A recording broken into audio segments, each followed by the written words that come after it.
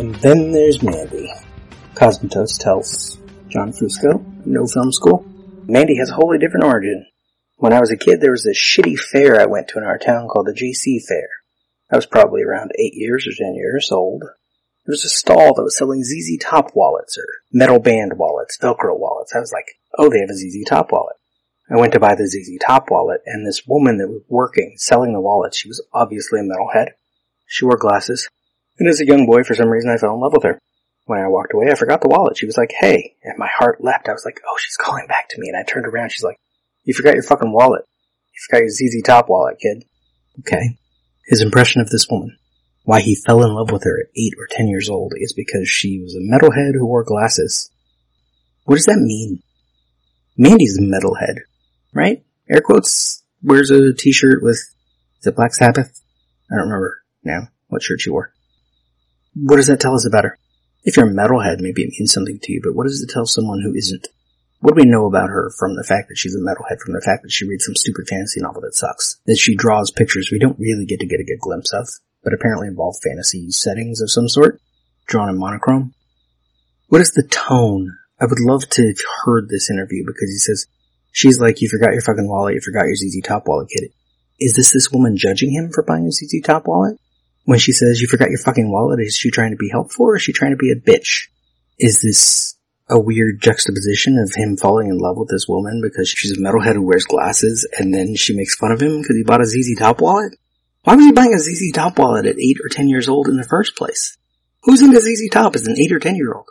How do I add this to the backstory? Panos Cosmatos, who at 10 years old, I wonder what year this was. Then I know how old he is. I haven't looked it up yet. Buying a ZZ Top wallet. Why does he need a wallet at 8 or 10 years old? Why does he have to tell us that the fair was shitty?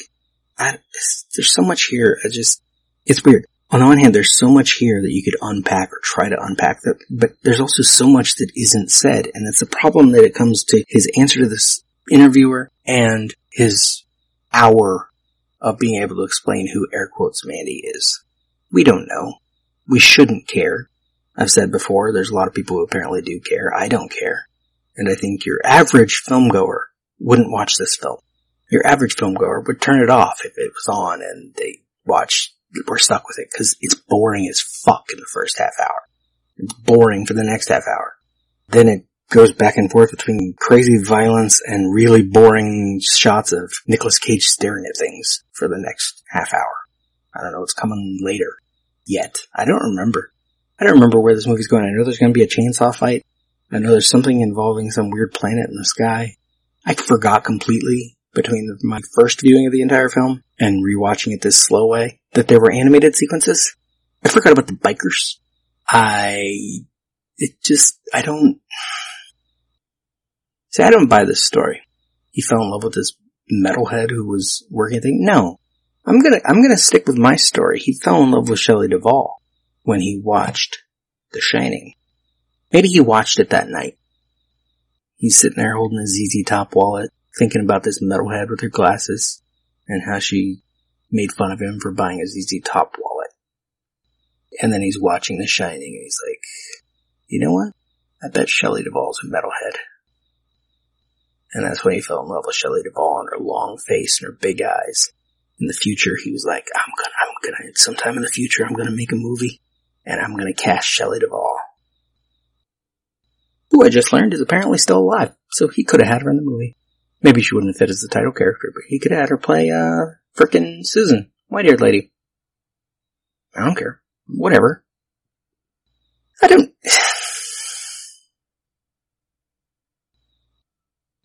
know a metalhead in college, and I had a crush on her, and that, I didn't know much about her other than that, actually. See? Stupid story. Told you nothing.